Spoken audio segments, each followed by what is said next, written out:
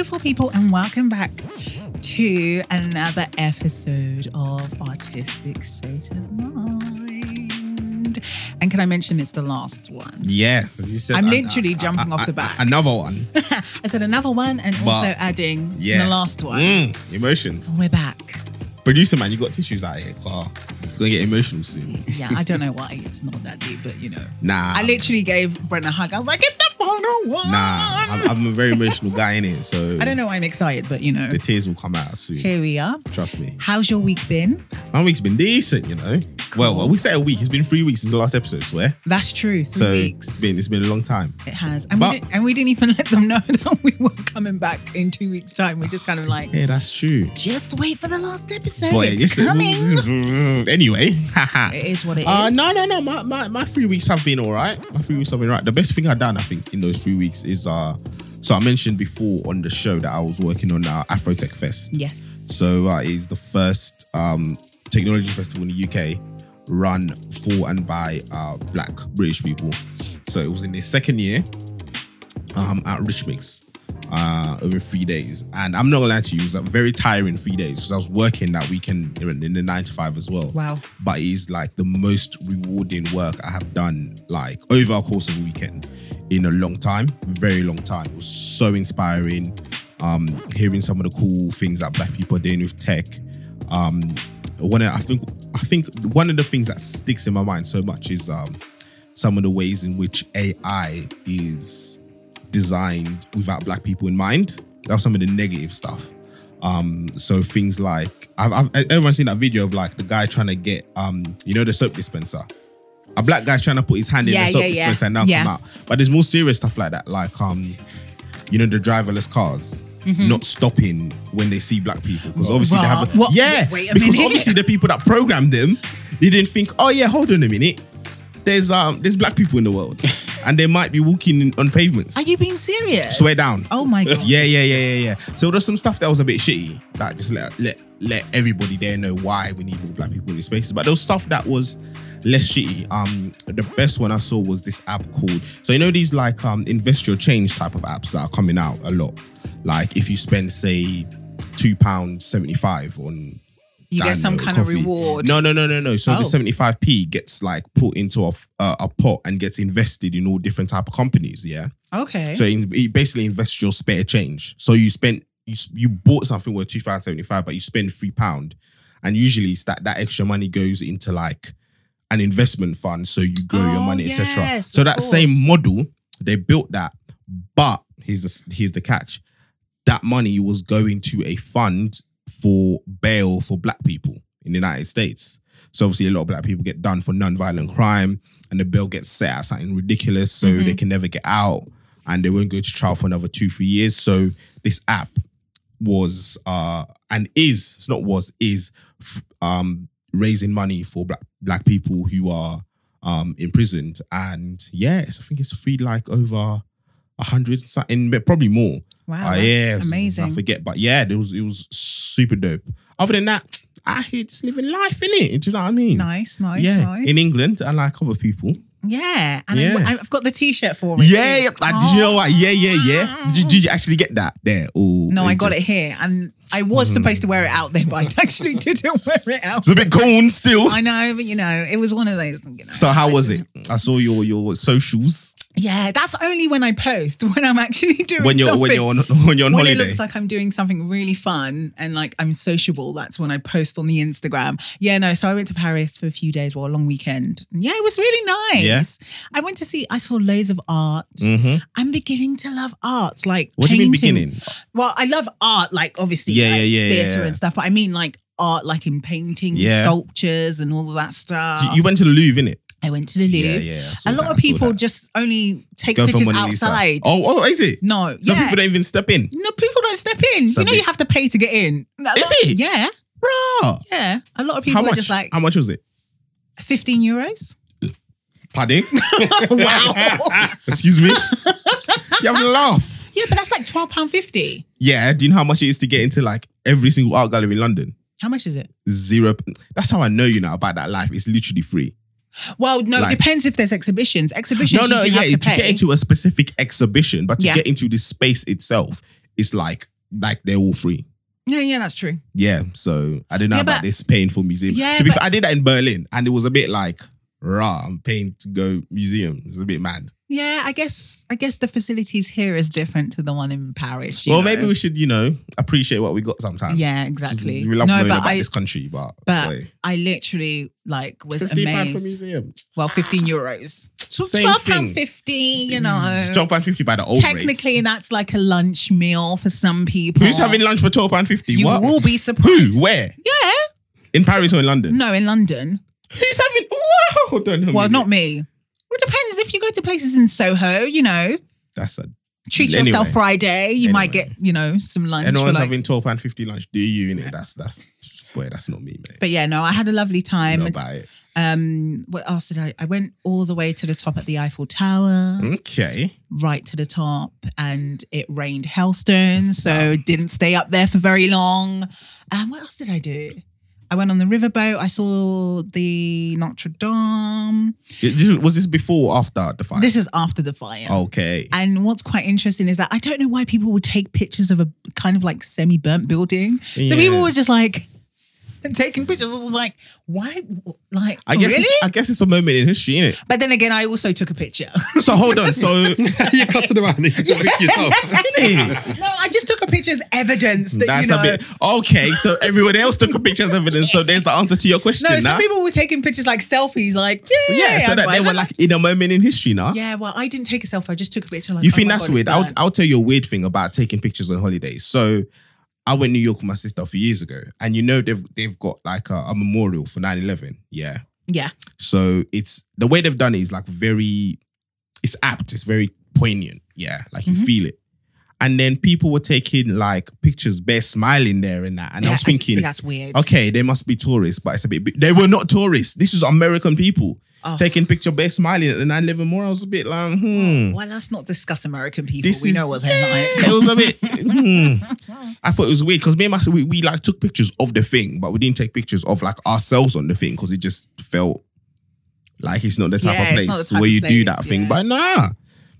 So yeah, people are weird, man. But yeah, no. People are very, very weird creatures. Paris was really cool. I went to the Louis Vuitton Foundation. What's that? It's like a museum. For Louis Vuitton? It doesn't have anything to do with well, I think it's something that he has funded. Donated to, but it's got loads of different art and stuff. And I got to see art by what's his face? Van Gogh? Vincent Van Gogh, yeah. Van Gogh, you said it. And there was another guy.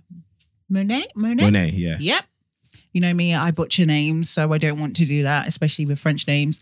And then Van Gogh's Dutch, but it's okay. So I also wanted to go to the what is it called?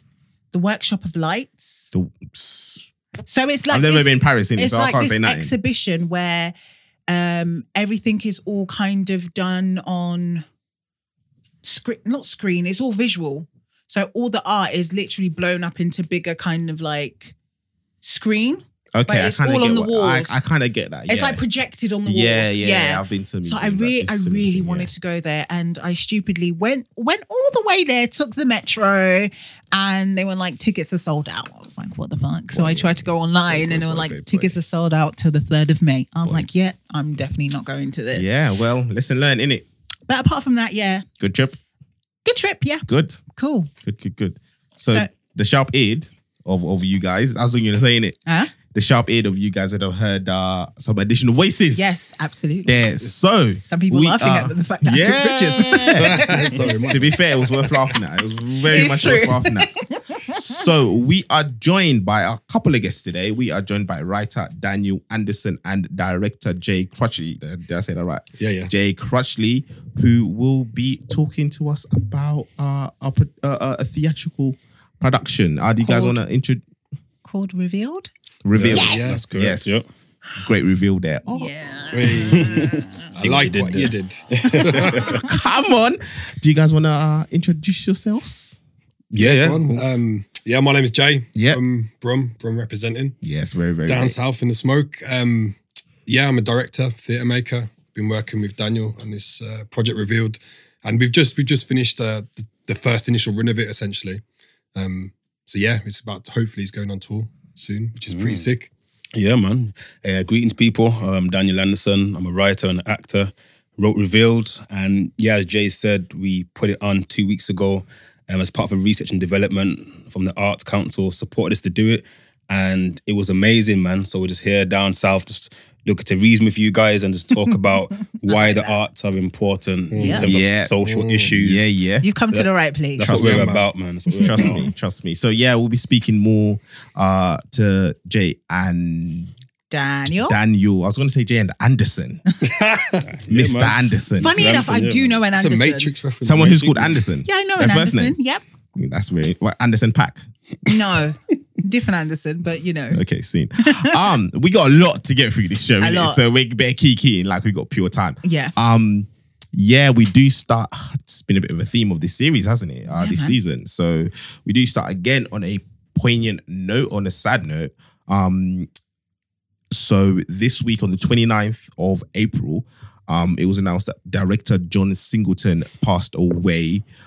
Singleton was the director of many films, including his directorial debut, Boys in the Hood, which came out in 1991 and earned him a nomination for Best Director at the tender age of 24, which is ridiculous. Something I didn't mention, I turned 28 since the last show. Whoop, whoop. So Happy belated birthday. Thank you. So to think 24 to get a nomination of Best Director, it's crazy. He was the first African-American, and to this day, he's still the youngest person to be nominated for that award. Some of his other works include Poetic Justice, Higher Learning, the 2000 cinematic version of Shaft, Baby Boy, and Too Fast, Too Furious. Singleton regularly collaborated with some of the biggest names in Black cinema, such as Oscar winner Regina King. We're going to talk about more later on the show. Taraji P. Henson, Ice Cube, Lawrence Fishburne, Tyrese, and many more. He also directed Michael Jackson's Remember the Time video. We spoke about Michael Jackson on the show, and whatever you think of him, that video is definitely a legendary piece of work and a celebration of blackness. I feel it's easy to remember. It's important to remember someone like Singleton because we live in a time where we've got a lot of black directors compared to in the past, like Ava DuVernay, Amma Sante, David McQueen, Ryan Coogler, John Peel, names that just slip off the tongue. Their films are seemingly out every year. But we need to remember that it was the work of people like Singleton 25 years ago that laid out the platform for these filmmakers we love today. So yeah, I think the only thing I want to say is long live his legacy, long live his music, videos, his movies, and may his soul rest in peace. Yeah, man. Sad news. Very sad. I don't like when I hear people pass away. Yeah. And especially at such a young age as well. 51 is no age to go. Suffered a stroke and his family had to make the heartbreaking decision to turn off the life support. So it's that's a tough thing. It's no way to go, to be honest. I It's also not no age to go. believe that they released the new trailer for Snowfall, which is is he the director for that? I think he was one of the creators, wasn't Creators, yeah. Do you know Snowfall? No. Sick, you know. Big. Oh, it's basically a TV series follows a young boy who drugs. Yeah, it's about the rise of crack cocaine. There we go. See, Yeah. And how Compton turned from being, I suppose, a residential area into, I suppose, how we now know it in pop culture. Yeah, it was like a white suburb. George Bush lived in Compton for a bit, but not the Compton that we know, like what Compton was before. Yeah, so Yes, it's about how it changed from that to his that. name. The English actor. Damson That's Idris. Yeah. Isn't it? Okay. Yeah, so he's the main guy. Okay. You know? Well, there you go. The legacy still lives on. So, Yep. yes. Couple big. One huge film came out. Oh, it's time. So hold on a minute. Yeah. They have. Oh, sing. I've been asked. Yeah. Okay. I'm gonna just go through the room and I'm gonna say, because this is what I've been asking everyone. Okay. Out of 10, boom. Out of 10. Out of 10. I'd say personally connecting to it, 10. 10. As a film, maybe like 7. 7 as a film. Okay, boom. Okay. We're talking. That was Jay. We're talking Endgame now. Yeah, of course, man. Yeah. Right. That's to make sure, man. But boy, it brought tears to my eyes still. So, really? Yeah. So I'm gonna. To go be fair, for, there was some bits that almost got me. Happy tears I had as well. Yeah. I'm saying a 9. You know. 9, yeah? Yeah. Straight 9. Oh, this is hard because I feel like I have to see it again. Well, you've seen it one time, so... Yeah, but one time is never enough. Okay, well, especially you have to make a decision on a one film time. like that. I'm going to have to agree with Jay. On a 7 as a film? Yeah. Okay. Thinking about it and just... There's quite a few... Yeah. Plot holes. Where you kind of sit back, even though you're like mesmerized by everything that's kind of taking place in those 3 hours, you kind of sit back and like, hold on, wait a minute. But yeah, 7. But overall, the bigness and the amazingness and kind of following the journey of like Marvel and Avengers is definitely a 10. I'm gonna say an 8. Okay. Yeah. Just a solid 8. A solid 8, yeah. A solid 8. There was definitely the way they did it, it opens itself up to plot holes and like criticism. Yeah. I think some plot holes though, some people think are plot holes, but were actually explained in the film. It's when you start messing with time, innit? As soon as you bring as soon as you bring time travel into the thing, people start asking questions. Science. And and also the whole time travel thing as well. Because they had to obviously write themselves out of a hole from Infinity War. How do you go back and reverse everything that you've seen with an audience and not make them feel like, okay, so boom, I wasted time seeing Infinity War. And I didn't know what they were going to do. I didn't even want to think about it. When it was time travel, my instinct in my heart was, come on, like, man, time travel is how you do it. But, you know, they did it well. They tried to sidestep the time travel. It wasn't like blatant time travel. It was like, we're going to do a time travel thing, but actually it's a bit different. Yeah. It's like some quantum physics nonsense trying to play it out like it's not really time travel. And then they mentioned other time travel films to be like, nah, we're not doing it like that. It's different. The way that was stupid, innit? So, yeah. Also, so people saying they almost cried, because I'll say the bits that almost made me cry, yeah? When Spider-Man comes back. Yes! Listen. And Tony Stark just hugs him. That was deep still. That got me, man. Yes. That was happy tears. That was the only part that got me. But when Tony Stark is dying. Yeah, I didn't care. Oh, nah. You didn't care, did you say? No. didn't care. I didn't. Even when Spider-Man come up to him. The Spider-Man and the Tony Stark moment really got me because obviously their relationship. So obviously when he comes back and Yeah. then when he's dying and he goes like he's bare sad because Tony Stark comes up to him. Look, that- Spider-Man goes up to Tony Stark. Yeah, when that he's bit. But when he actually dies, I didn't really care. What? Wow. I was just like, Why is that? Do you know what? I'm not going to lie. Iron Man was never really my favourite character. He's meant to be a bit of a douche, to be fair. Yeah, But and to be He honest does with you- epitomise and metaphorically he's a lot in it. So Yeah, and Iron Man wasn't the first kind of like Marvel kind of films that I watched. I wasn't really into it. And to be honest, I don't really like Robert Downey Jr. neither. So it's just like, So it's a personal thing then. Yeah, it's a personal thing. And when he kind of like, I was just like, I did find why out of all of them, Tony would be the one that would save the day. I didn't quite like, I know, is it in the comics? I'm trying to remember if my brother mentioned who was meant to save the day. In the I don't comics. know. I'm not deep. I'm not into really it. a comic. I'm not that deep. Yeah, I'm not that deep. I just watched the films there. I think somebody, I don't think it's Tony in the comics. Actually, correct me if I'm wrong, but I think it's somebody else. But it meant that I think there was a monumental reason why Tony, because obviously he was the first kind of like Marvel films, Okay. Iron Man and stuff like that. He was the first to start He off launched this the whole thing, yeah. Exactly. So it made sense for him, I guess, to do the clicking of the fingers. It wasn't even when he actually died that brought tears to my eyes. It was the funeral after, when everyone was together, and that's what got me. You know what I'm trying to say? When he died, yeah, fair enough, it was sad. But when I saw everyone there, like Black Panther was there, you know what I mean? You had Spider-Man there. I was like, you know what? That's a universal thing. When you're at a funeral, it's like, that's what got me, innit? Yeah, I hear that. Do you know what got me? It was when all the characters started coming back. You know that moment when they're just like pop, pop, pop. And it was So like, what was the reaction in the cinema that you were in when you saw it? When the characters all started It was coming like, back? I went on 9 a.m. showing first day. So it Wow. was like, You're I was intense, eager. bro. I was eager, man. Yeah, you're intense, I'm look at my t-shirt, man. I'm eager. I had people flipping, clapping, bro. Yeah, man. Clapping. Do you know what bit where people got really gassed? When Captain America got the hammer. Even I was a bit gassed. I'm not gonna lie. For a second, I was like, "But how though?" Because Because he's worthy. Exactly. Everyone This keeps is saying what- that it's because he's He's worthy. worthy. Yeah, I very said, I simple. get it. Very simple. All right then. But for a split second, I looked at my friend. I was like, hold on, wait a minute, how's this happening? Man's worthy. And then I remembered from.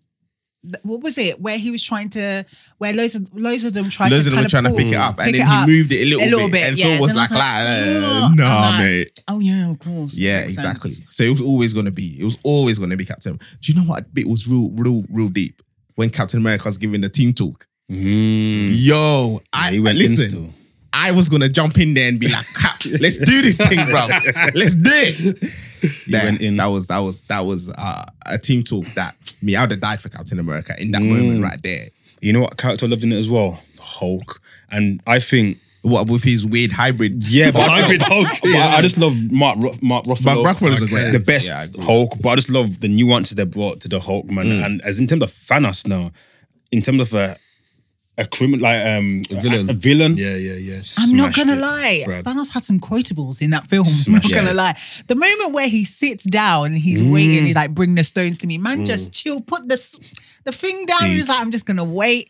And then even when he knew that it was over for him, the way he just put his hand on his chin, like, rah. Well, that's his thing. Like he goes, finished. I'm inevitable. It was just like, I was just like, rah.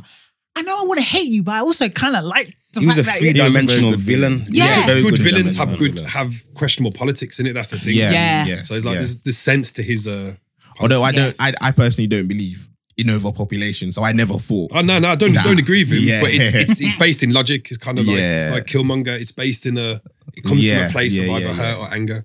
Supposed logic. Anyway. Supposed. Yeah. No, but go on. You want to chat about Game of Thrones. Let me tell you right now, I don't even watch it, but I know Arya torn up the scene. Do you know, I'm not gonna lie. You lot watch Game of Thrones? Yeah, man. Yeah. Starks are doing some things this week, you know? Wow. Yeah, so let me just put the mic away so you... So basically, I decided, because I remember, I can't remember who I was saying this to. I wanted to binge watch season 8 and wait for it to all finish. Warrior man. But the thing is, I started muting words on Twitter, on Instagram. It just didn't work. Somehow, the words of Game of Thrones were just filtering in. I was like, yeah, this is not going to last very long. So I was like, I'm going to catch up. And episode 3 dropped and I was in Paris. So 7 a.m, I was like, I'm not going on social media because I have a feeling someone's going to spoil this madness for me. So I literally woke up 7 o'clock, connected my my personal hotspot, because I was like, yeah, nothing's going to happen. And can I just say, Jon Snow and Khaleesi, I'm fucking disappointed. I am absolutely disappointed. They are just both useless. In that episode, they were fucking useless. Like, literally, I literally said to someone, I was just like, they were literally doing a world tour around Winterfell with the fucking dragons. Like, I mean, you say that, they're up and down in the sky and for the first 45 minutes, fun. you were literally just chilling up in the sky. True. Yeah, I get it. There was some, some issues with trying to see down there, but I was just like, really? And just you call fire. And you call yourself the leaders or potentially the leaders, but no. But anyway, guys, give me your opinions. What do you think? Me, I'm a straight up Game of Thrones fanboy hard, so I liked it, man. There's just a lot in it. I've got questions, theories. Like, I think Littlefinger might still be alive. There's a clip and he gives a little coin to someone in the episode before he gets killed, and like, the Bravosi coins. Yes. And he gives a coin to the woman, and she's like, your time is done. And then a couple of episodes later is when he gets when Arya gives him the slip. Yeah. So I reckon he might be still lurking. Yeah. Littlefinger. See that battle? Yeah. Serious. Yes. And the way they shot it as well, it was very dark. Like, you had to really focus in on the battle, and it went on for how long? Like, it was for the majority of the episode. For the majority of the episode. But the way those White Walkers were going on, I was gripped. Me and my wife were just gripped to the TV, man. But when that moment happened... Ooh! Arya did the thing. I was shook for the whole episode, to be honest. I had to watch it twice, because the first time was just emotions of just like, oh, who's going to die? Who's going to die? Who's going to die? Who's going to survive? And my heart was like 100 miles an hour. And then, yeah, man, when she jumps up and it's the little pop, I was like, yes! Literally standing up in my yard, like, yes, come on. I literally was like, I messaged my brother, I was like, nothing is happening. What the fuck is going on? Like, it just seems dead. And he was like, wait. was like, wait for what? Yeah. And then all of a sudden she popped in the sky. I was like, oh! And then when the Night King held her by the throat, I was like, oh! And then the knife was like, oh! Literally, just so many layers. I was like, what the fuck? What about Lyanna Mormont, man? The little girl, the young girl, man. Yeah. That broke my heart, that did. I'm not going to lie. I literally said that this is the episode where the women were doing things, bar Khaleesi and Sansa, whatever. The little girl, Brienne. Oh, yeah, Brienne. She was going on hard in that fight. Yeah, man. Slaying people. I thought she was gonna, you know that first scene and you see her on the floor and she's screaming. She's got all the things on her. Yeah. I thought she was gone. Yeah. And I was like, no, please, come on. Yeah. So who were you upset that died? Lyanna. All the others, I can take and Ed. You know Ed? Jon Snow's brethren, man. Yeah. For the longest time, I was like, who is Ed? Then I remembered it was But he's been in it from day one. Yeah. So I was like, oh. You're talking about the big guy, innit? No. He's, you know, the Night's Watch people. Yeah. He was like, there was him, another one. Yeah. And Sam. When they were all inside and he kind of sacrificed himself. What's everyone's thoughts about Sam? And him being a pussy. Sam, he's, you know, it is him. But that's him. Not everyone can do everything. Yeah, he's not he's clever. He's smart. Yeah. His face for the whole thing was like, oh no, man. He's a liability. He got the X-Man killed because of that. But yeah, no, I can't wait for the next episode because this is where the real battle. Loads of people were quite upset at the fact that it didn't last that long. It literally was just the one episode and the Night King was dead. But I was just like, let's be honest. It wasn't really about the Night King. No. The Night King was only a thing. Yeah, there was whispers and talks about him, but he wasn't necessarily the battle. The battle is to get to King's Landing and become the person that is on the throne. So who are they after? Cersei. Simple. Yeah, man. You know what I'm she saying? goes in, she does as well. she got some people backing her, them demons that just don't want them, you know. They're serious. I'm not going to lie. She was probably looking like, oh, look at all these people, them just literally just doing their thing. And I'm just going to sit up here in King's Landing, just chill. Yeah. Just evil, man. Yeah. She plays it well, though, man. So what do we reckon is going to happen? Is she going to die? Is she going to, what do we reckon? I reckon Jamie's going to kill her. I reckon, because you know he's the King Slayer. Yeah. He's going to become the Queen Slayer, innit? Like. So you reckon Jamie? Yeah, man. I reckon she's going to be, they're going to be ransacking the throne room or something and she's going to be like, because they've got all the wildfire in it underneath the city. So I reckon it's going to be like, she's going to want to burn down the city like the Mad King. Then Jamie's going to be like, not again. I'll just do the stabbing motion for all those. Daniel, what do you think?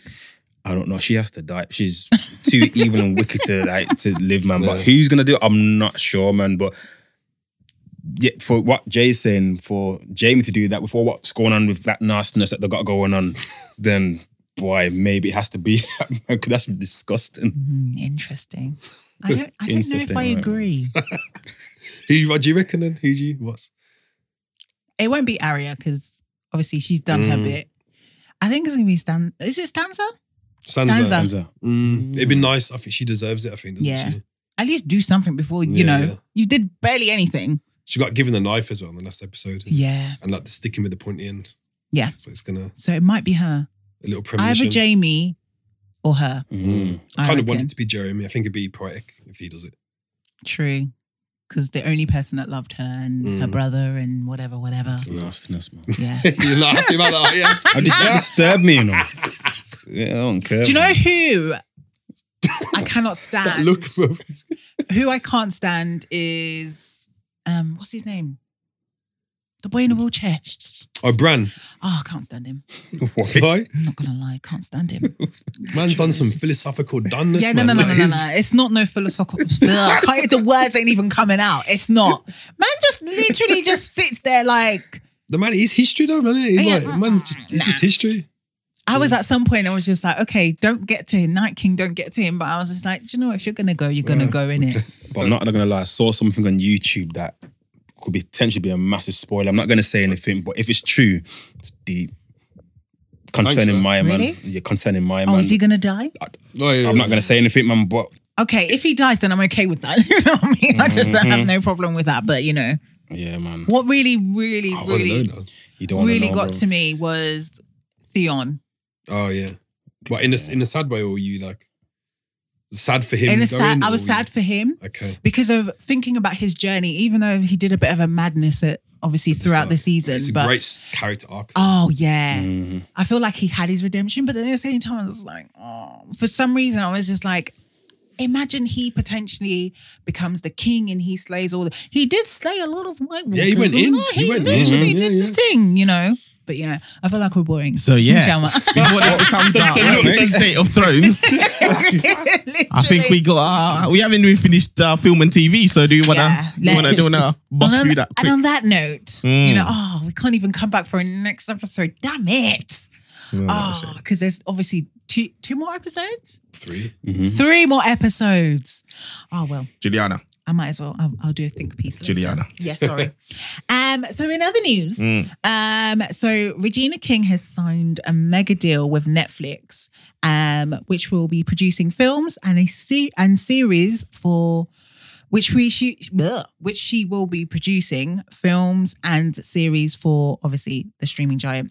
So she signed her first look deal with Netflix, and basically she's going to be doing producing films under her production company, which is called Royal Ties Production Company, and her sister will be serving as the head of production. So I'm looking forward to potentially what she will be doing and what kind of stuff she will be doing. And also it was announced that the Obamas have also inked a deal with Netflix as well. Yes, that is very, very true. They inked a deal and yeah, the first 7 pieces of work that they're doing with Netflix have come out. So Mr. Obama said that they don't want to just entertain, they want to educate as well. So it includes a film about the slavery abolitionist Frederick Douglass. And let me just go through a quick thing of some of the things they are trying to make. So American Factory, which is a documentary about Stephen Bogner and Olivia Reichart, which is about tensions. Julia Reichart. Where did I get Olivia from? Boy, let me... which addresses tension over automation in Ohio. They have got a documentary called Crip Camp, which is about the origins of the disability rights movement. When I saw it, I thought it was about gang life. I'm not going to lie to you. So, boy. Overlooked Obituaries, which I think is super interesting. An adaptation of the New York Times series about people whose deaths were originally not reported. Listen to Your Vegetables and Eat Your Parents. Half-hour series about exploring food that's made for children. Bloom, which is based on post-World War II New York. So yeah, I think it's an interesting slate that they've put out there. Yeah, like they said, they've got not a remake. I guess a remake they put on themselves, not just to educate, but to entertain. So yeah, I'm interested to see what they do with their platform. Yeah, I'm interested to see we always do every episode. We always seem to, talk about Netflix. Netflix. Honestly, Netflix, where are our coins? Like, this is ridiculous. Every single episode. But it's really interesting to see kind of like, that the work that they're reaching out to and want to potentially make, and them allowing these people to produce and make, stuff like this, So I'm looking forward to what we could potentially see. Yeah, I mean, we'll always say Netflix take risks, partially because they have to fill out the amount of content that they need to keep people on their platform, especially in a world where people are like cutting the cord and not going to like cable and satellite TV to justify paying that. With Disney removing their content, I think people gonna have to make that decision. So why do I keep Netflix if all the stuff that I want has moved over to a different platform? So I really think that they're trying to go in and go hard. Yeah, a former president and first lady as well, signing a deal. Usually, former presidents and first ladies go and do some quote-unquote charity stuff, or they jump on the speaking tour. That's the general consensus has been for a long time. But let's be honest, they're your likable, Yeah. They're very likable. They are likable, but it's more than just being likable. I think they... whatever your thoughts of the Obamas are trying to make an effort to give back to the world somehow. Which, yeah, some will see as admirable, some will see as them cashing in on their name and their clout. Obviously, Michelle brought out Becoming and did her book tour, and now this. So yeah, like I said, I'm interested to see some of those things in there for sure. I think will be definitely worth a watch. Cool. The world of music gonna back through this. So the notes I made actually now like in the past tense. So Stormzy came out with a new song, Vossi Bop, and it was in a battle to go to number one. I say it was in a battle because today it's been revealed that Stormzy won that battle. So it literally just came out in the last like few hours, I think. So Vossi Bop is number one. It broke a record. Now let me read this so that I can get the factuals right. With 94,495 combined sales, Vossi Bop makes it the biggest week one debut for a British artist since Ed Sheeran's Shape of You. 12.7 million streams makes it the biggest week of streams ever in the UK for a rapper, surpassing the previous record set by Aubrey Graham's In My Feelings. So that's huge for a UK rapper to defeat Drake in the number one streamed rap tune in a week. So big up Stormzy. Personally, look, I'll be real. I for me the song's a bit meh. It's not even my top 10 songs by Stormzy. Not even like Stormzy has 10 songs that are better than Vossi Bop. Yeah. Really? Stormzy's got 10 songs. You can really tell. Stormzy's got 10 songs that are way better than. I don't know. I mean, what are I guess feeling about Vossi Bop? I've heard it a couple of times. Yeah. So I wouldn't be able to pick it. It's all right. I wouldn't be like, it's all right. It's a tune. It's all right, isn't it? It's all right. Like I'm not trying to say it's crap, but I feel like it's come out at the right time, just in time for summer. But is that a summer tune? Yeah, it's definitely a summer tune. You seen the video? No, I'm not even that interested in it. Like the Stormzy that came out with Gang Signs and Prayer is the Stormzy I've become accustomed to. Like I listened to the album, I banged it out, I went to the show. He's become he's increasingly become this kind of vocal. I don't say politicized figure, but he's become vocal about issues that are happening in this country.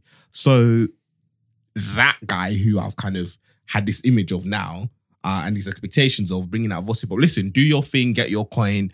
Obviously, he's got the number one. He's breaking records. To break records of Drake and Ed Sheeran is no joke out here. Big. Do you know what I mean? And he's grabbed the ear of the British people. So, you know what I mean? More love to him, innit? Good, well done.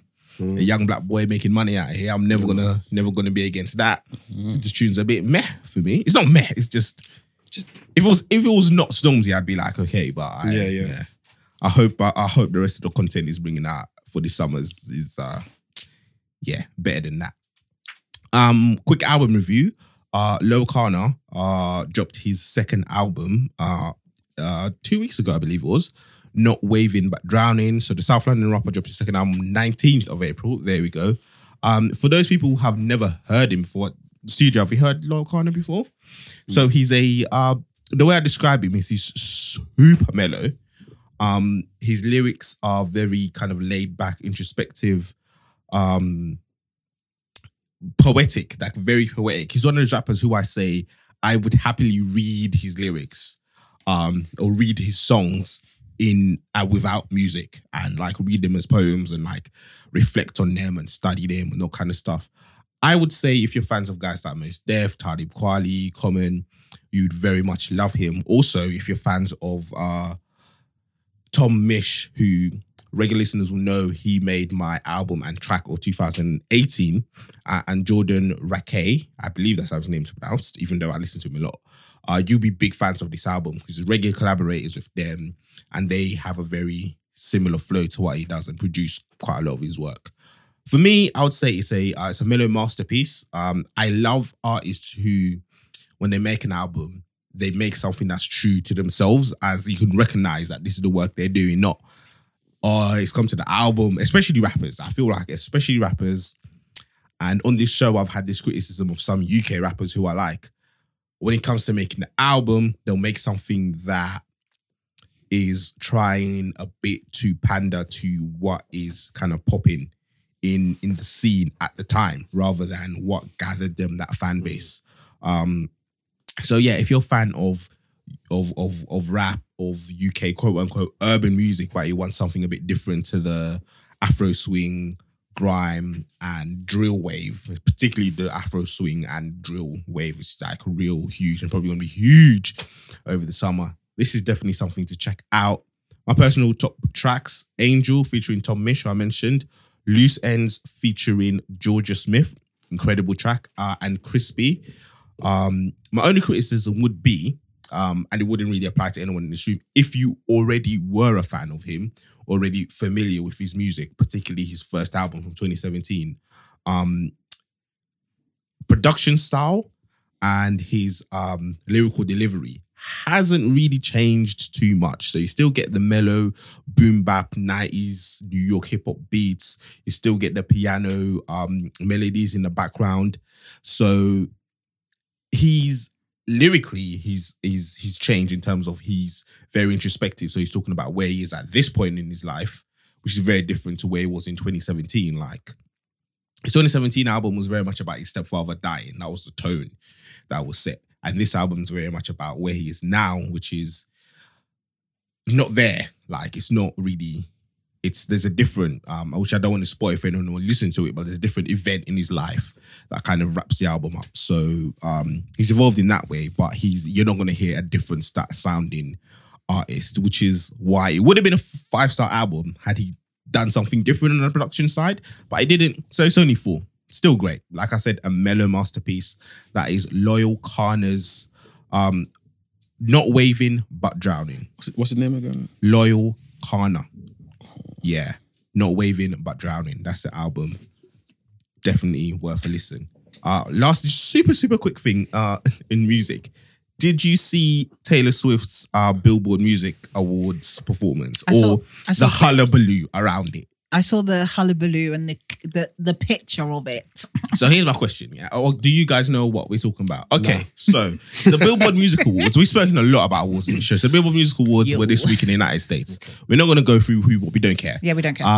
But basically, Taylor Swift did a performance with, those drumming bands that they have a lot of in America. The marching. Yeah, the marching bands. Yeah. She did a performance with like a marching band, basically, which was very reminiscent, or just to a lot of people, I guess, of Beyonce's Homecoming. Yeah, and particularly her Coachella performance. So Black Twitter has been going mad. They've been saying stuff like, what have I seen? I've seen Mayo Chilla. What's the one funny one that got buried tweets? It's, instead of let's get information, let's make this Caucasian. And obviously with the funny hot takes, there's obviously the think pieces that come out and all this stuff. Oh, we love those. So here's the question: is that justified, or is it just a whole bunch of hullabaloo? Because at the end of the day, marching bands in the United States is a thing. It's huge. Do you know what I mean? Like, I have seen it used in all type of content.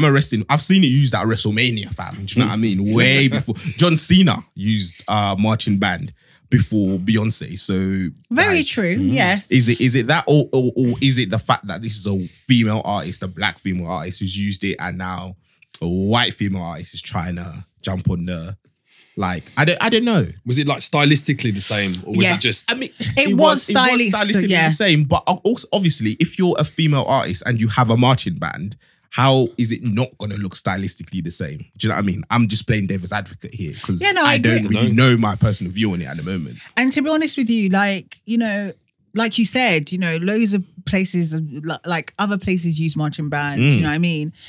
What's the quote? What is it? Oh shit! It will come to my head, but not everything is original. So we can't be mad. Yeah, we can be mad because obviously some people can be mad and some people can't be mad. Well, some people are hella mad. Like, let's be real. Some people are hella mad. But I think it's because of the fact that it's plain to see that Taylor Swift, it's like, sis, you didn't even let it rest for like 2 years. You literally come out. And, everyone is still bubbling about Homecoming and the fact that it's on Netflix. People are still watching it. People watching it 10 times. It's literally been cemented in people's brains. So my girl comes out in the Billboard Awards and it's just like, hello. And it's just like, hold on, wait a minute, sis. Like, what's going on here? Yeah. Do you know what I mean? I think that's the reason why. I think if she did it in 2 years' time, people are like, yeah, that looks That looks the same, vaguely familiar. But it's just the fact that she didn't let the dust settle. And if that's her way of making a comeback, it's really, I think it's poor in a sense that she's trying to make a comeback copying somebody else. Well, here's the question now. Is she copying someone else or is it bad timing? Because, well, as we record now, Homecoming came out, what, a week ago? More than that. 2 weeks ago. Yeah, 2 weeks ago, right? So, obviously, the Coachella performance was, what, 2 years ago? No, it was last year. It was last year, yeah. Right? So, it was last year, but it's become, it's all come out again because of the documentary that came out 2 weeks ago. So, has she planned this performance in the last 2 weeks? I saw someone else say that they don't believe, and it's a black woman, they don't believe that Taylor Swift is trying to copy Beyonce, but from when she saw Homecoming come out, or when she was aware of Homecoming, she should have changed up the performance. Absolutely. You have the money, you have the facilities to do so. But it's also, but then the flip side, like I said, the flip side is the performance is based around a staple of American kind of musical pageantry and life. Like, Beyonce did not invent marching bands. Absolutely, yeah. So I think we can all agree with that.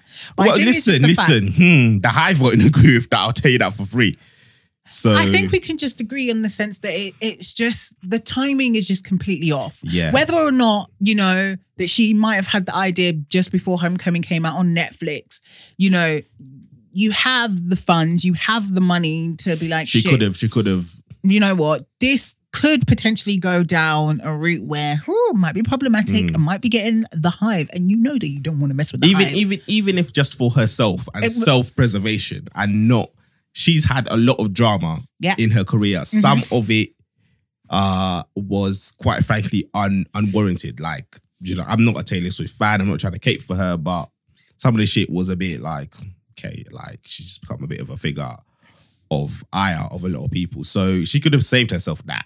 True. And when you're in shit with one specific community over and over again, whether it's your fault or not your fault, it kind of becomes, you sort of make yourself the common denominator.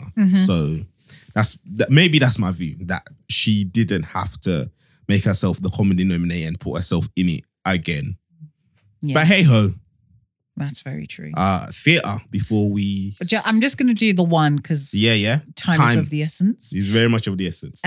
So the Royal Court announced their new season, and let's just say it's full of new writers, and I'm here for it. I'm here for the fact that, you know, writers were looking at shows that are based solely on kind of like new writing and stuff like that. So they announced also 2 schemes for writers, including a year-long placement at the venue.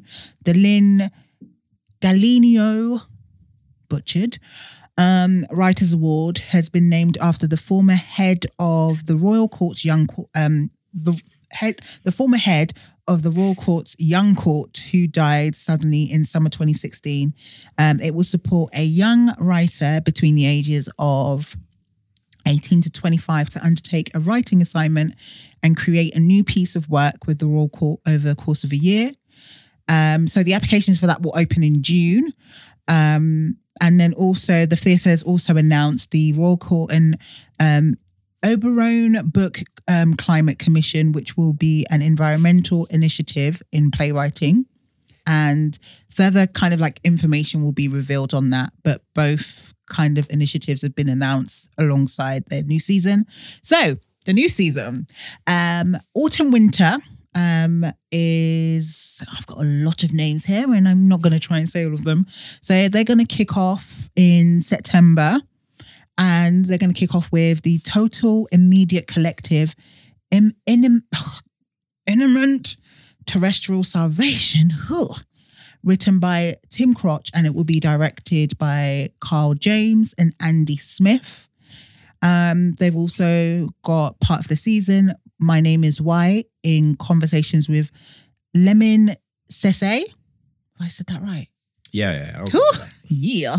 Which is a one-off reading in the Gerald Space, and that will be on the 3rd of September. Glass Kill Bluebird, 3 plays by Carol Churchill, and that will be directed by James McDonald. A History of Water in the Middle East, written and performed by Sabrina Mahfouz. Mahfouz. Thank you. Even a guesser out here correct. But we all know I'm infamous for butchering names. 4 years of butchering names. Where you know. Jeez. And the list is endless. One on Bear Ridge. I'm gonna go Midnight Movie, Kind of People, Scenes with Girls.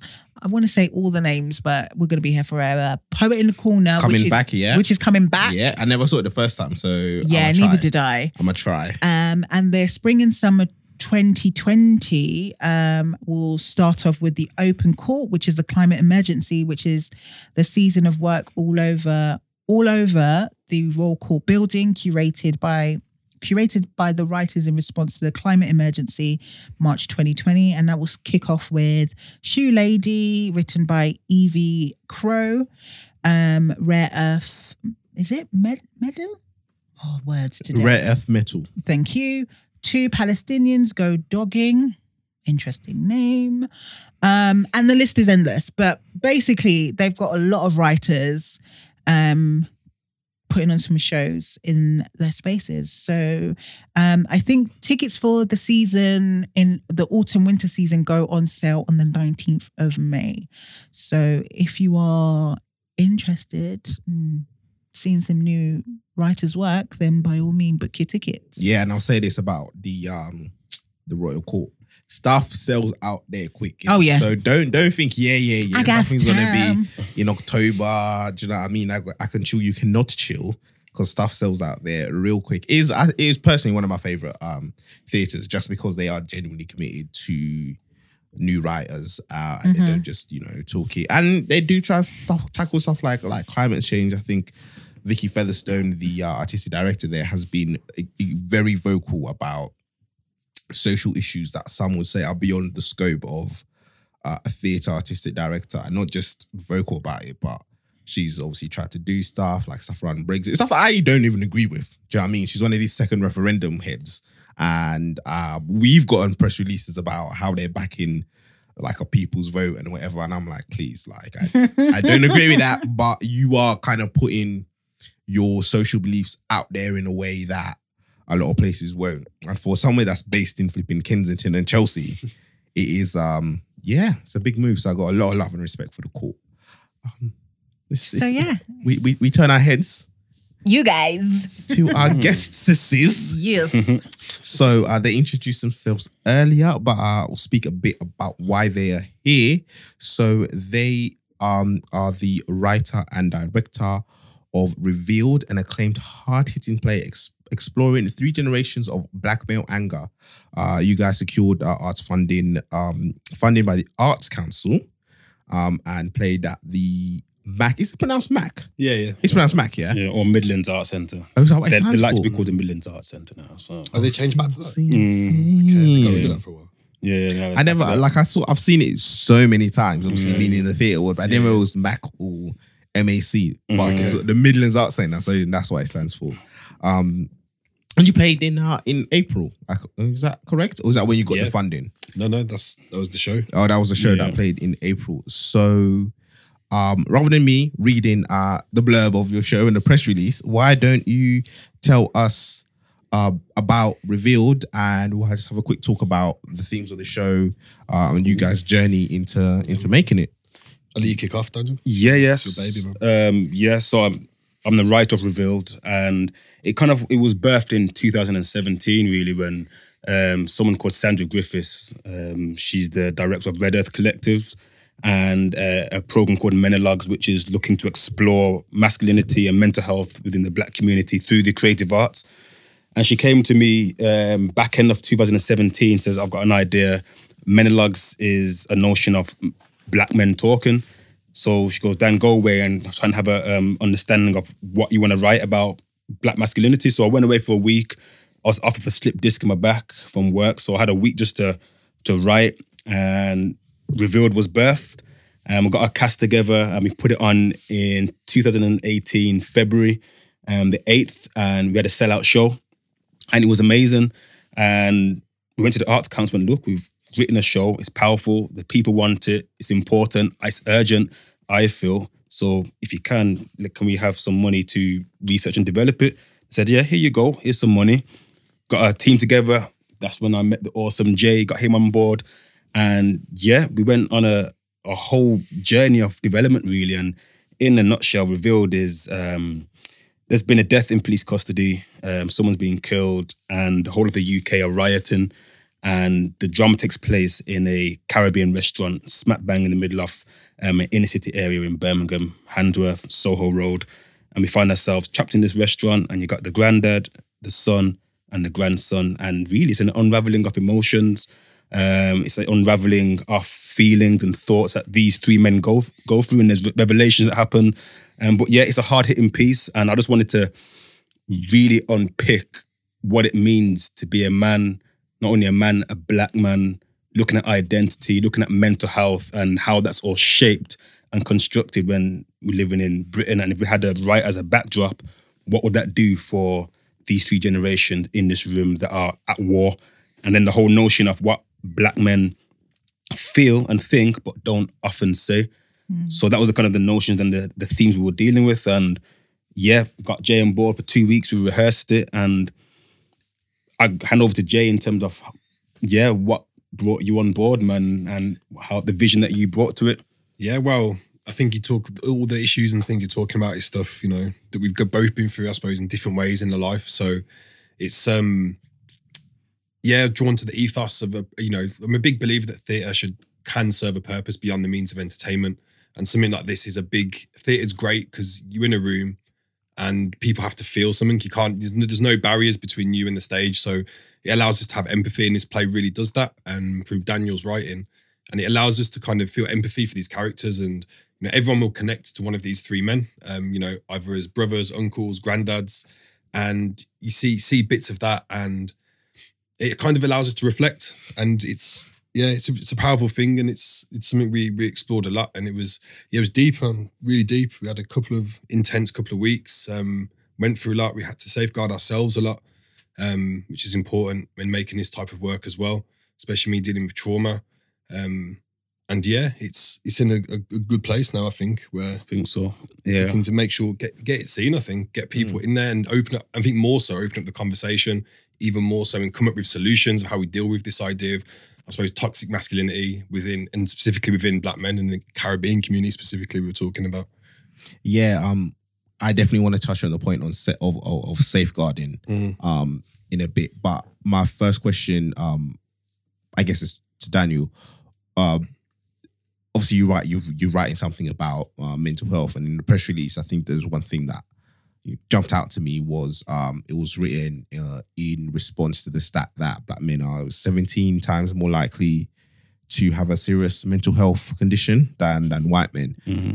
And I guess oftentimes mental health is viewed as a personal issue, if you get what I'm saying. Like it's a battle, it's framed as a battle from one's self versus one's mind. However people choose to make sense of that or visualize that. But you obviously set this in a kind of a social context. So I guess my question to you is why did you choose to look at mental health in this social context? Because some people might not look at those events that you've described, somebody dying in police custody, and then think, yeah, this is about mental health. They might think this is about black people, black men versus the police, or this is about violence, or this is about racialized Britain, for example. But obviously you brought it to mental health. So why was that the decision that you made? Great question. And the death in police custody is just a backdrop. It's not at the forefront of this play. The forefront is relationships between black men, and I suppose most importantly the relationships we have with ourselves. And hitting the issue of mental health, it has to come from a personal place, because I've had my own battles with, I'd say, ill mental health, depression, anxiety, stress, anger, violence, and the way I chose to express myself as a black man. And it all comes, I feel, to the root causes of someone's upbringing. And as a black man, when you're going through these issues and you feel that you can't speak to anyone, and then you're feeling that being a man is not saying anything, it's about holding it in and showing everyone that I'm strong. And that's what I wanted to explore through this play.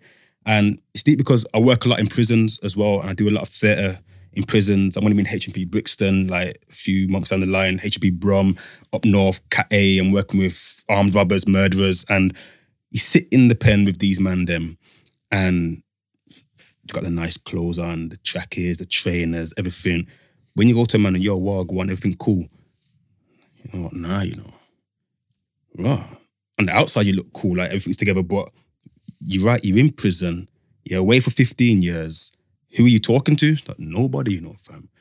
So I want to explore that, what men don't often say, and it's important to put it into a context of theatre, because I feel theatre can be a catalyst for change. I feel theatre can be a vehicle where people can learn, be informed, be encouraged, be uplifted and challenged as well. So going back to the question about bringing up mental health, yeah, it's important because we don't often speak about it. I didn't speak about it for a while, and it's only because drama saved my life. If it wasn't for drama and theatre, I'd either be in prison or I'd either be dead or I'd be seriously mentally ill. But I feel the creative arts is a vehicle that can allow people to go, you know what, let's talk about this, create characters, let's remove it from ourselves, but the character is a representation of what the audience might be going through. Then as a result, we can talk about it and signpost people. And just to follow up on that same question, or that same kind of line, when you look at your work, like in prisons, and then couple that with your work in drama and theatre and this play, do you personally think that there is a relationship between how society, because obviously black men ending up in, you know, we're overrepresented in mental health statistics, but we're also equally overrepresented in things like deaths in custody and custody in general. And do you think there's a relationship between our relationship to society, particularly the criminal justice side, and our excessively poor mental health statistics? Do you see any link between the two? Yes. And my thing is, these things have to be addressed from an early age. Because if we are overrepresented in the prison system, if we are struggling mentally, if we are medicating ourselves with marijuana, ganja, whatever, if we are on the road shutting and there's no other means of getting an income but doing it illegally, then the question has to go to who are raising these men.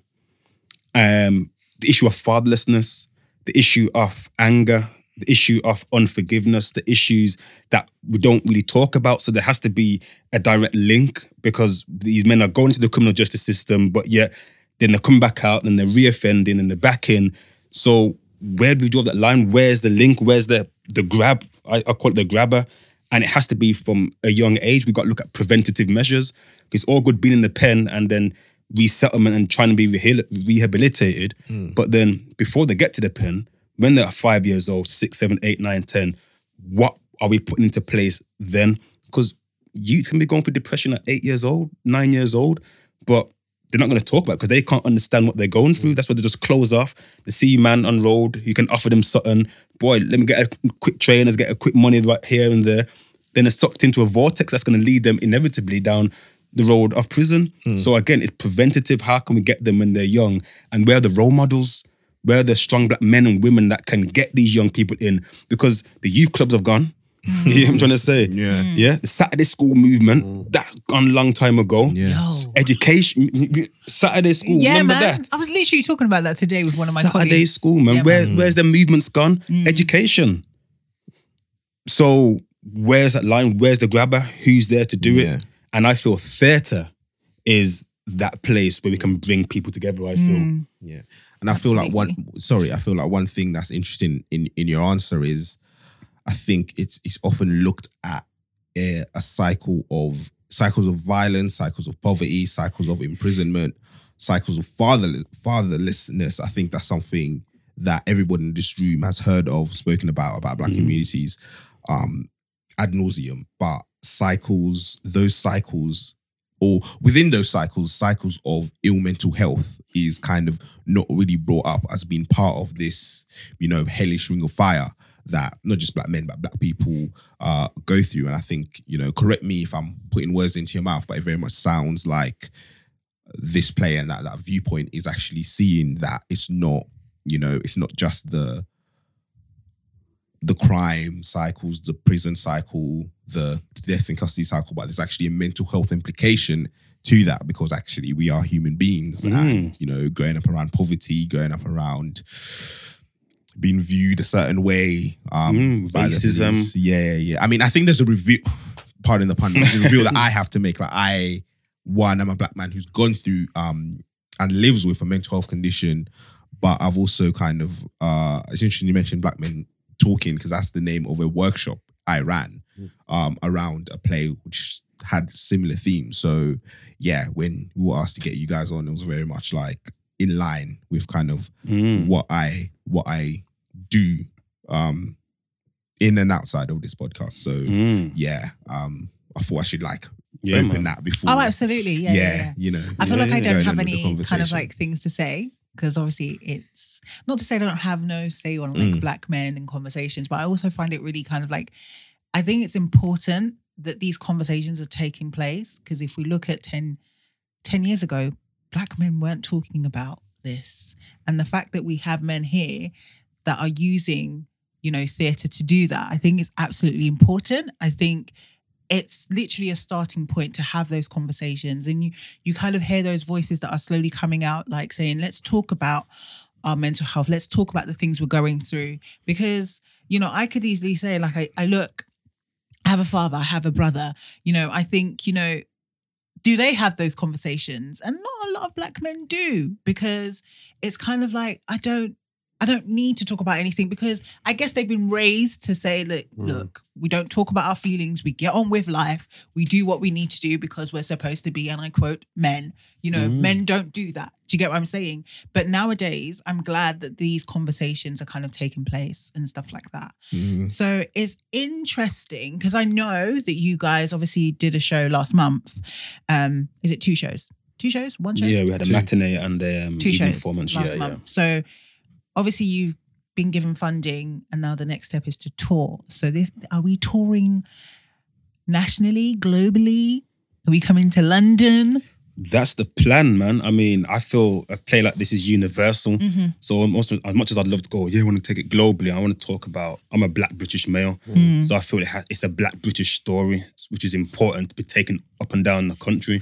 So we're evaluating, we're getting the team together, and we're talking, how can we get this not only into the theatres, I want to get into the prisons. Yes. Because it's important that men, because they can't come to the theatre, but I want to bring the theatre to them. And theatre is a great reason why I love theatre, because you can take it anywhere. We can have theatre right here on the street, Stratford East. We can have it wherever we want. So take it to a prison setting where when those guys watch the play, they're going to see the Sydneys, they're going to see the Malcolms, they're going to see the Luthers, which are the characters in the play. They're going to be able to identify and connect. So yeah, man, touring is the next option. It's a must for us. Yeah, you're saying a lot of things, honestly, that are blessings to my ears, because I think maybe in my own work as well, as a mental health advocate and stuff, and the theatre lover, there is this thing where you can often talk to audiences who aren't the ones who need it the most. Do you know what I mean? Let's be real, being in theatre, loving theatre, working in theatre, when we go, we know that the people generally there, even if it's stuff for or about us, quote unquote, the people in there don't often, look like us or come from where we come from. They don't often reflect us. The people who write about the shows or speak about the shows aren't often in a full understanding. So I love that there's a plan to take it to the people that need it, rather than just expecting them to come. Because a lot of these places aren't even inviting to black people. Do you know what I mean? Whether it's explicitly or implicitly, they don't feel like spaces that even just as a black man who will casually live their life the way they would, that place would have an expectation of them. That why would you want to go somewhere that makes it bait that it doesn't want you? Do you know what I mean? It's a bit long. But we could go down loads of rabbit holes. I got a question for Jay. You did mention like safeguarding. So when you get a script like this, when you get a show like this, and you've got a black male cast, like you said, trauma, having to go through, read, and then eventually perform stuff that would be close to maybe their personal experience of people close to them. How did you go about kind of trying to protect the well-being of those who were involved in the production? So the way I work is we had a very open space. So because we had some like initial readings and stuff, and from the earliest moments, we were very much like this space that we're in now is, I suppose, it's our space, I suppose, and it's the style of the way I like to work is it's very humanized and connected. So it's not this robotic process of we're putting on a play. It's a kind of, we're in a space and we're being creative together and trying to find kind of avenues. And I suppose us knowing that we worked as a team because I'm mixed race as well. So it's like we've all experienced variations of these different traumas that they experience, and the script lends itself for us to share our experiences together.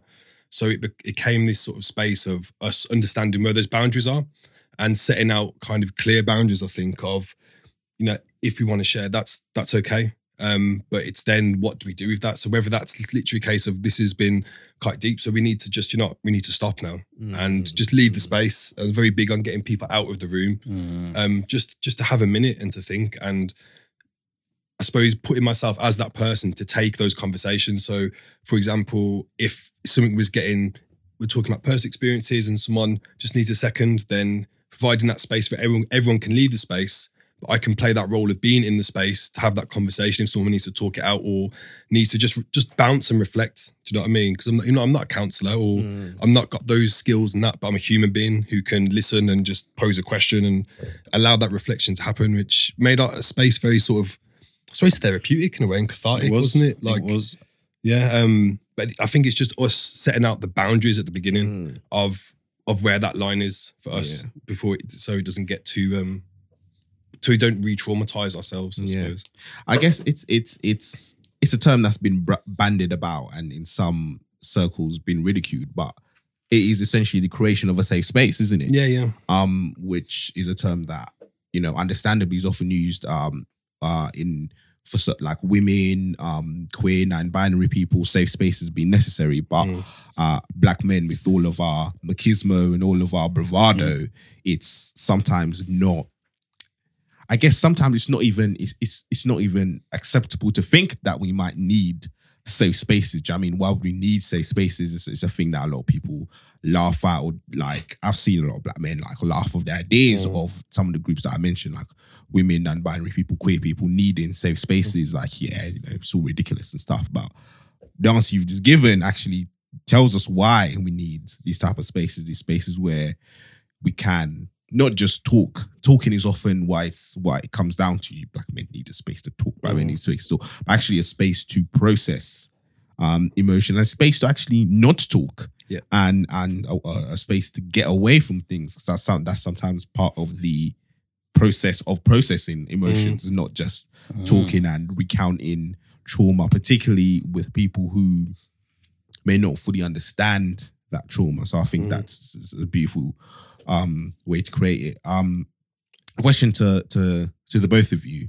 The word solutions was mentioned at the start of the discussion, and I guess from the both of you, I want to understand what is your view, particularly in the context of this play and this production. How does that feed into solutions for the issues that black men face, particularly with mental health?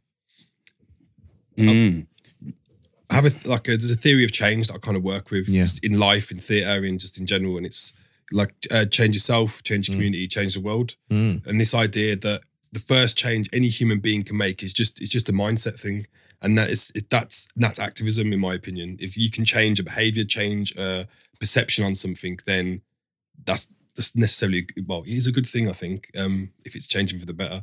And I think a play like Revealed allows people can take that first step to look at their own relationships in families and be like, do I need to actually just sit down with my dad, my brother, my uncle, and just say, well, man, like, should we just talk about some of these things, or not talk about these things, or find a way to process, I suppose, these things? So I think that's a solution that I suppose comes out of this, is giving people a means I suppose a penny drop or a kind of stimuli to go with to instigate a conversation or a space or, you know, a point of reflection. Yeah. And for me, change and solutions are active. And without giving away too much about what Revealed is about, as a writer, I wanted to present the reality of what's going on. And if you think about it, things aren't really good at the moment in the whole landscape of being a black man in Britain. Whereas people are successful and people are thriving, which is good, but we don't really see that, especially in terms of the representation on the media, radio, TV, theatre, what's out there in terms of other people writing about us. You know what I'm trying to say? But in terms of us writing about where we're at, it's an uncomfortable place. So going towards the issue of solutions or resolution, what I wanted to do is present where we are right now and allow the audience to go, you know what, it's not a good place, you know. So then as a creator, I go, so what's the ideal for you guys and what do you want the outcome to be? Well, it needs to be this. My man needs to go and talk to his dad, or he shouldn't have treated his son like that, or he needs to have a moment with counselling. If that's the case, then if that's the ideal in our heads and that's how you'd want it to happen, let's as a community do that then. And what's happened is the theatre has been the vehicle to present that, because if we will run a cycle, we're not going to get everything right. Things aren't going to just be done and like dust and it's good now, we're all talking, mental health is all good. Now there's a crisis, I feel. And if we can present that crisis, and as a result of us presenting that crisis, we see where the solutions need to happen and what needs to happen for those solutions to be implemented. And that's what Reveal did. And in terms of the Q&A after, the audience had a lot of questions. Some of them were very frustrated. Go, look, I didn't like the way it finished. I went, good, because as a result of you not liking the way it finished, what would you want to do about it? But I wanted to do that. We'll go out there and do it then. If that's, or tell people to go on there and do what you want Malcolm, the main character, to do. And there lies the beginning of a solution, I feel. Basically presenting things as they are. Holding the mirror up to society. Before we wrap up this conversation, I would just love to ask both of you to quickly just talk about your journey to this point, how your careers in theatre started and how you ended up writing and directing. Yes, it's a bit of a mad one for me still. So growing up didn't go theatre. Theatre was not for me. Simple as that. Wasn't exposed to it. Wasn't something that I was part of. Was this alien thing, I suppose. And then it's that story of drama teacher at school. Only her and the PE teacher, actually, only two teachers that gave me any kind of you could do this, actually do this. Drama became therapeutic in it, so it was the only thing, but it was kind of on the side. So the Mandem knew that I did that was my big thing. Do you know what I mean? So it was talking about masculinity and all this type of thing. I was a very different, toxic teenager. So me doing theatre was do you know what I mean? It was a very problematic thing for me to deal with at the time. And then I actually went out of Brum to go to college to do theatre because I couldn't be in Brum and do it. And then did it at college, dropped out because I wasn't about that education life then. Went back, did some more theatre at college. That was right. So I did A-levels. A-levels were too hard, man, too academic. So I dropped out, did B-Tech, come back. And then didn't do anything for a few years, just worked, used to do rigging and just grafted and had a colourful life, let's just say that, at that time in my life, and just had money and everything was all nice. And I just felt empty inside, innit? I was a fake human being, man. And then I made a radical decision to apply to a drama school, which was proper. For me at the time, it was radical, man. So applied to drama school, got in, and I studied community drama. So the idea of using drama beyond the means of entertainment. So not just making theatre for entertainment, but how do we use theatre as a tool? And that kind of kick-started me in making theatre, I suppose. And, I've done a lot of work, quite similar to Daniel, in prisons, outside of prisons, and working in context, using theatre in non-traditional context, I suppose, with young people, old people, communities, estates, and making theatre with people rather than actors. So I kind of come from a more, I suppose, more human side of theatre, if that is even possible. I don't know, because we're all humans, but do you see what I mean? So not working I'm doing, quotation marks, in industry, working on the ground with people, using theatre as a platform, which is what I think has drawn us together and our sort of way of thinking and making theatre together, which has been quite nice. And yeah, then I've now started to step into more traditional theatre, and it's this kind of thing of trying to bring all that sort of weight of the outreach kind of work into main buildings now. And how do we get those stories onto main house stages? Do you know what I mean? Yeah. How do we get this from outreach theatre, and how does it just become theatre? Yeah. Yes. So that's my kind of goal, man, is that, and I'm taking steps to do that. So yeah, I'm moving to Bristol. So big. Jules and I are both happy, very happy that there's people like you trying to do that work. Boy, that's another debate, man. Don't get me started. I hate it. I love it. No, yeah, I think we're in the same boat where like we love theatre, but we also like hate aspects of it. Yeah. I know I am for sure. And Daniel, yourself, your journey. Why?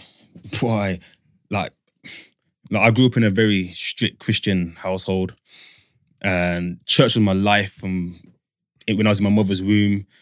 Grew up in Handsworth, in Brom, you know what I mean? And I rebelled against what my parents thought was the way for me. You know what I mean, I'm a believer, I'm a man of God, I'm a man of faith, but back then it was all forced, I felt, and very religious, and I didn't know who I was. Got involved in the wrong crowd, you know what I mean? Violence became very much a part of my expression. But from 6 years old, my mum took me to drama school. So I studied verse and prose and Shakespeare when I was 6 years old. And that kind of reined in my creativity, and it kind of started to harness a part of me that loved to storytell, you know what I mean? And use words and colours and my body and, you know what I mean, movement to be able to express myself differently. And that was ingrained in me from a very young age. Didn't do well at school at all. Moved from Handsworth all the way to Sutton Coldfield, which is a middle-class white area. So identity for me was very, very fused with everything. And I became very confused, man. Racism, I went through a lot of that when I moved. Became very angry at white people. I was like a pit bull. But then I got into drama school, did 3 years, Birmingham School of Acting. After that, I got an agent. I did a lot of commercial work, TV, film, theatre, radio, Shakespeare. It was going well, man. I enjoyed, it was amazing.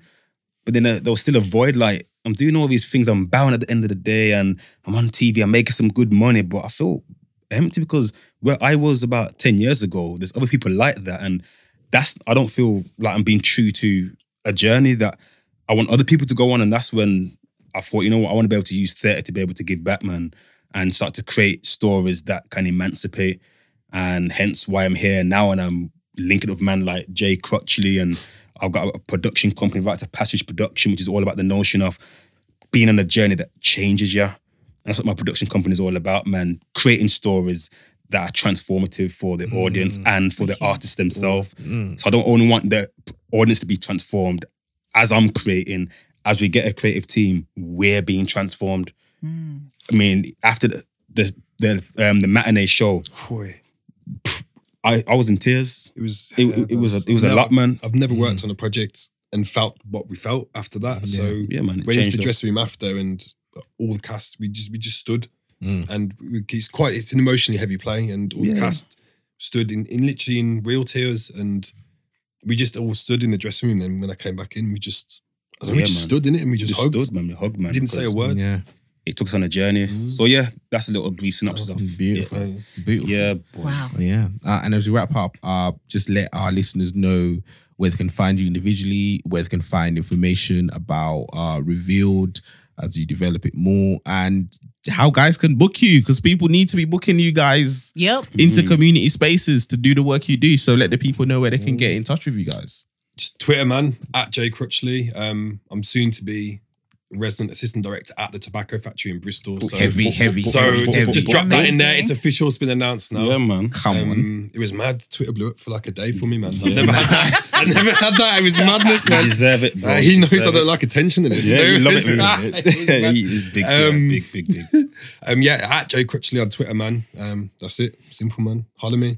Yeah, Daniel Anderson, Facebook, Instagram, Rites of Passage Production. That's RITES of Passage Productions. Website is www.roppassage The dash, that's the one in the middle. I always get confused. This one's the one right in the middle, not the slash, it's the dash. Yeah. So ROP-productions.co.uk. You can catch what we're doing on that website there. And that's the hat rice of patches, yeah? That's the thing right Yeah. Wicked. Man's got the full tracksuit, you know. Got the merch. It's got the full tracksuit. Come on. Yeah, gentlemen, thank you so much. Yeah, that was thank you for having enriching, us. to be honest. Thanks for having us, man. Appreciate the time, man. No, thank you for coming, genuinely. Yeah. Genuinely. So, Juliana. Oh, is it this part? It's this part. I think you should kick it off. Am I ready? You best be. Am I ready? Okay. Actually, do we want to do our sound waves first? Or do we want to wrap up the show? Do I have any? I to be honest, I ain't got no sound waves. To be honest, Oh no, I didn't mean sound waves. Songs of the week. Oh, songs of the week. Yeah. Should we do that you know what? first? Boom. Let's do our songs of the week first. Okay. You do yours because I need to get mine up. Okay, so my song of the week. Funny enough, I don't know how I came across this. So, have you guys heard of Colours on YouTube? Yep. Yeah. So it's like this kind of like performance platform on YouTube, and they get various different artists and they perform, and they're just like. Oh, I can see now how you came across this song. Yes. Okay, yes. So this song in particular, I just came across it. You know, you're just on YouTube, and you're just looking at stuff, and I was like, I know of her, and I was just like, I need to I heard this, and I was like, oh, I like this. Is a vibe. This is a bop. So my song of the week is Doja Cat, and it's called Juicy.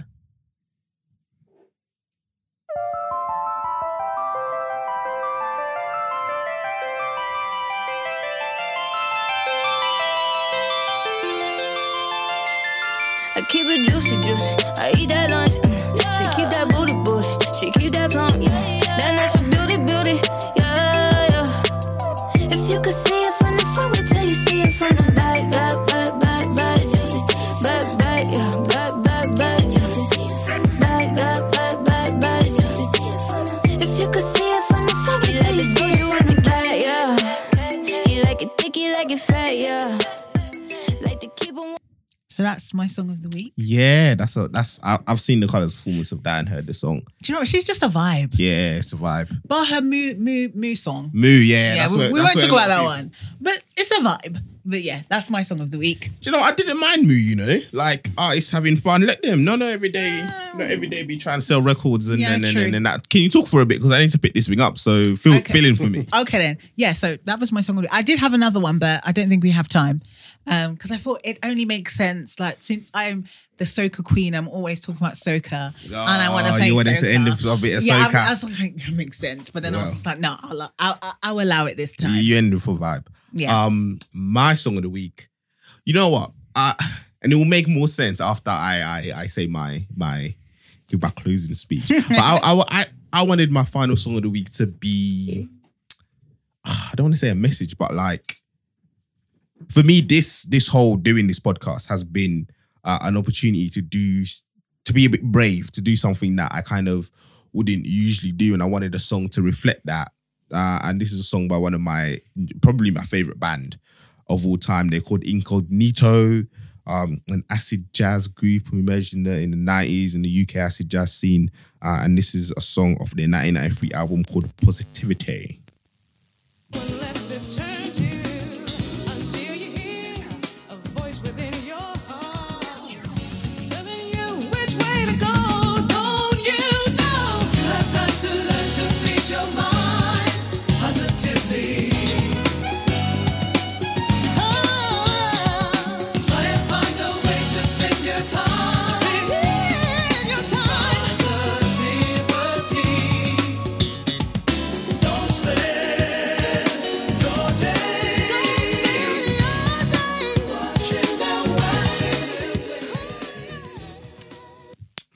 Yeah, that's my song of the week. Yeah.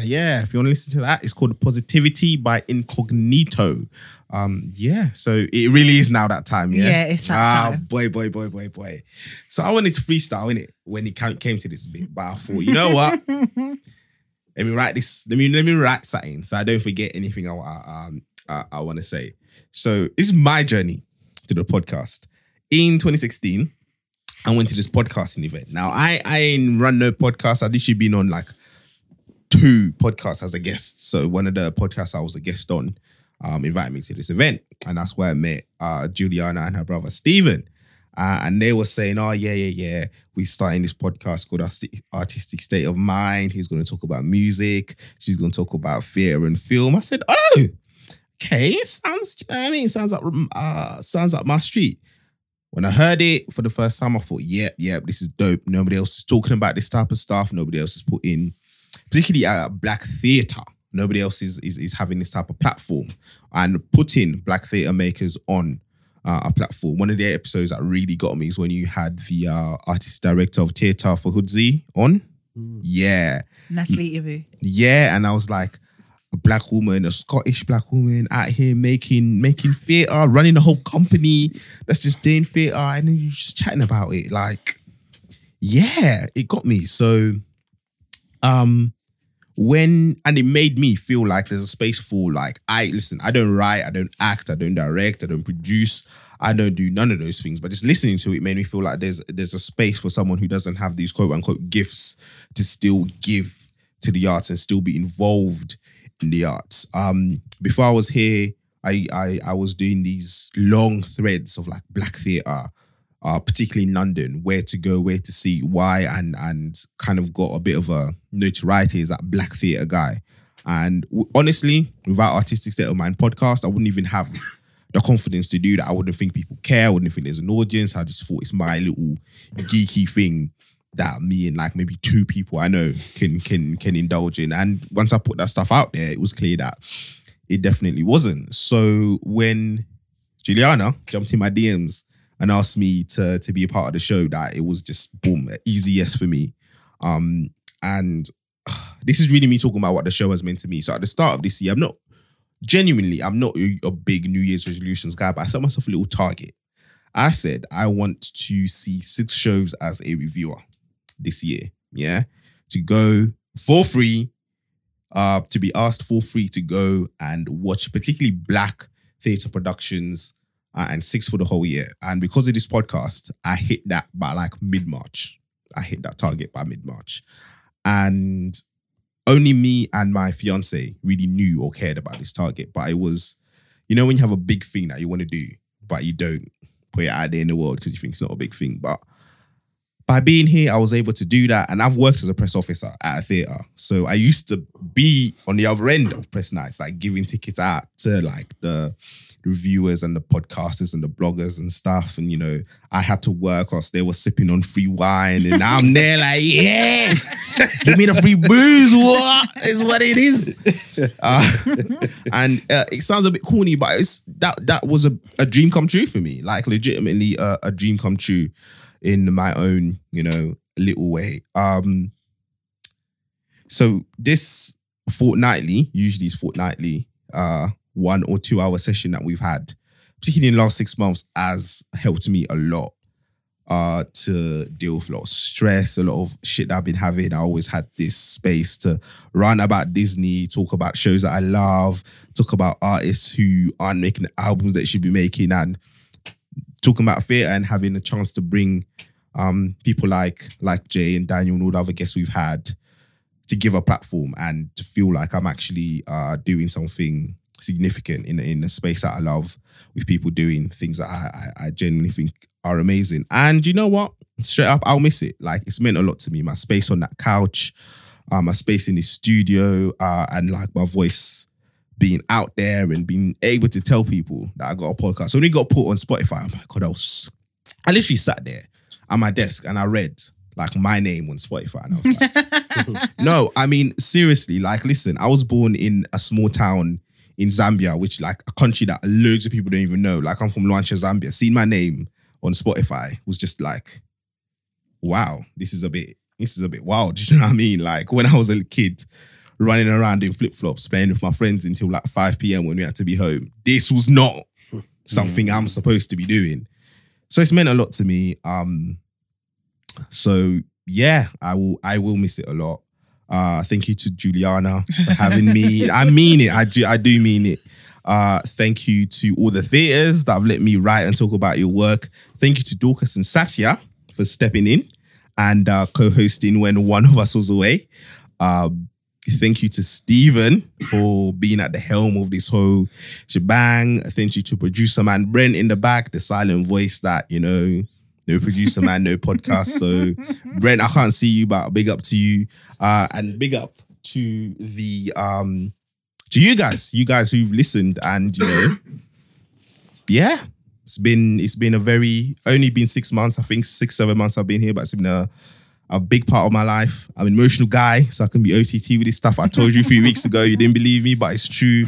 And yeah, it's held a very dear space in my heart being part of this artistic state of mind family. So don't think it's just me going away and carrying on my life. I will miss it a lot. And all the listeners, yeah, man, it'll be I feel a hole in my life. I feel like you came with like an Oscar speech. Come on, allow it, man. I was just speaking from the heart. Just speaking from the heart. Damn. So I'm going to make a quick call to someone before I say my own little piece. Hold on. Rah. It's working. Is that really loud? You might have to turn it down when they start speaking. Hello, you're live on the podcast, bro.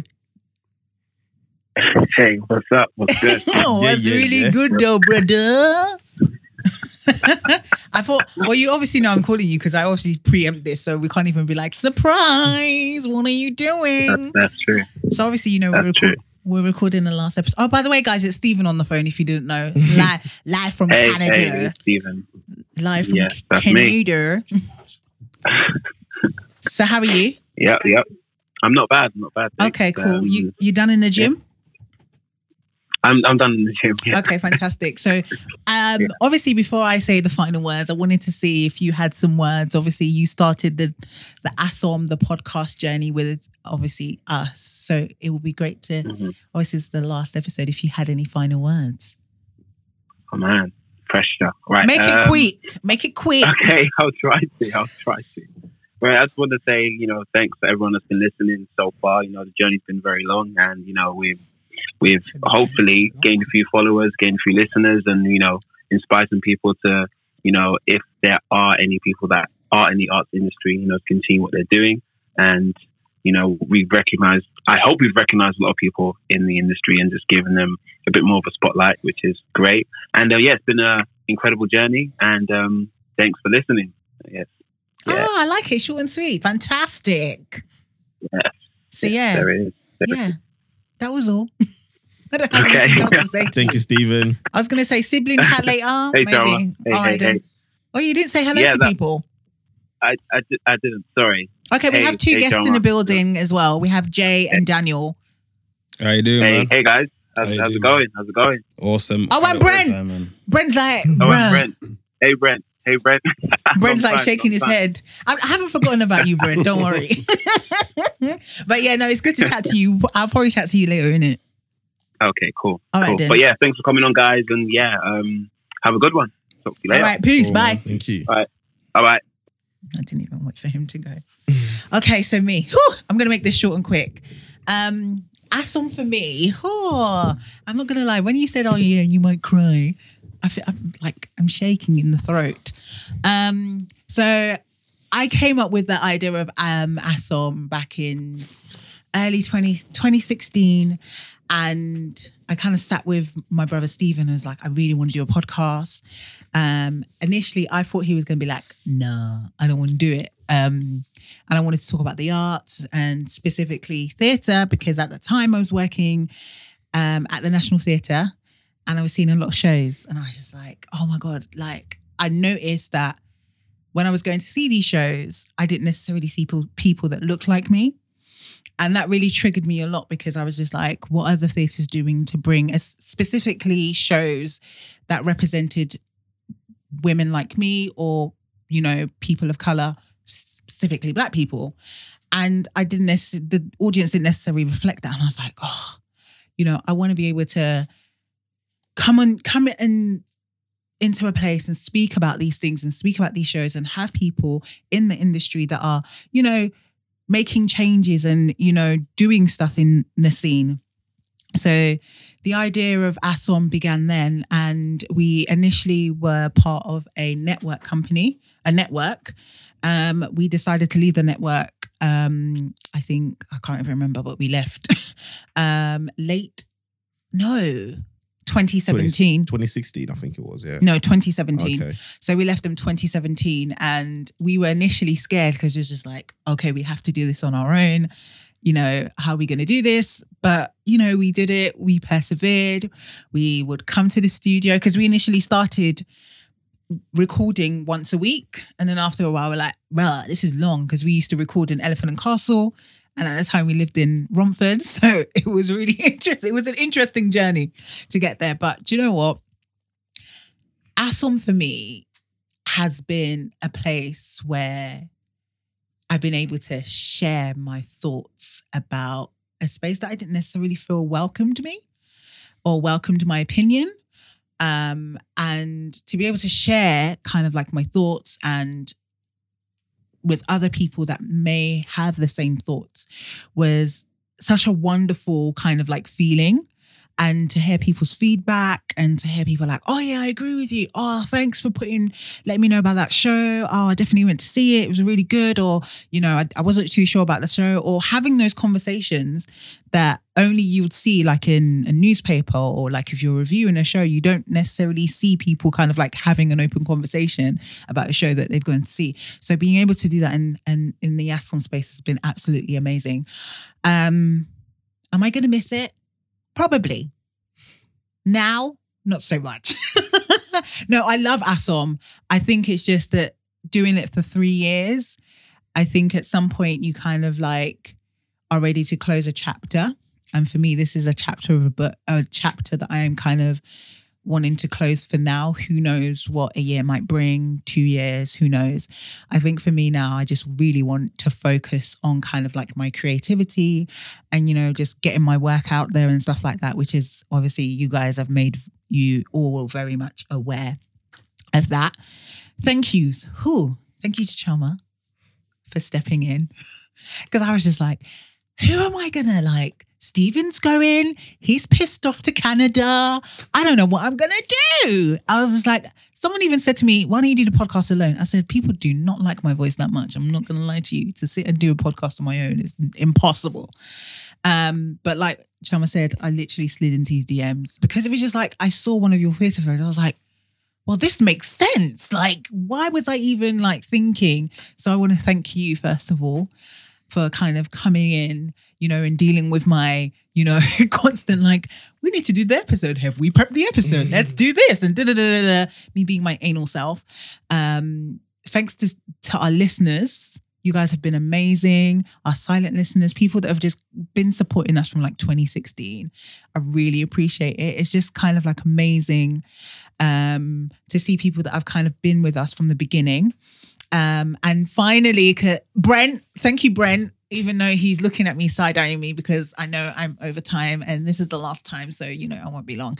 And thanks to our guests that have come on, you know, that have kind of shared their wisdom, you know, shared their shows, talked about everything. It's been an amazing like journey to see kind of like people talk about the shows and see where they are now. And yeah. Who else do I want to thank? Thanks, Stephen. Yeah, he's cool. Yeah, you know what I mean? He's all right. And I think that's it. Yeah, that's it. So to see ASOM become, I forgot to say, so yeah, to see ASOM kind of be shaped into one of Apple's Editor's Choice back in 2016, to also be award nominated, and to see where we are now. We've done a lot in 3 years and I'm happy for the journey. And yeah, that's it. Thanks, guys. That was really awkward. But no, I've really enjoyed it. And I hope you guys have enjoyed it and enjoyed the last episode and stuff. It might not be the last time you hear from us. Who knows? No. So yeah. If the people do want to hear from us, you can catch me on Twitter and Instagram at Chama_K. And... oh, me. Yeah. You can find me on, where am I? Twitter, Jules Montana 88, and you can find my production company Purple Night Call on Twitter as well, and the same on Instagram. So yeah, guys, it's been fun. Emotional. My voice is shaking. Yeah. I don't know if you could hear it, but yeah, I didn't think I was going to be that kind of person. But where can they find you guys before we go? Yep. Sorry, I just kind of put you on the spot. That's cool. Again, Twitter, Rites of Passage Productions, Twitter as well. Daniel Anderson, actor DJA1, and Facebook as well. And the website, Rites of Passage Productions.co.uk. I just live on Twitter, man. @Crutchley, CRUTCHLEY. Wicked. It's been fun, guys. Yes, it has. And this is where the outro music plays. Yes, it is. Okay. Peace, y'all. Later. Bye. See you, man.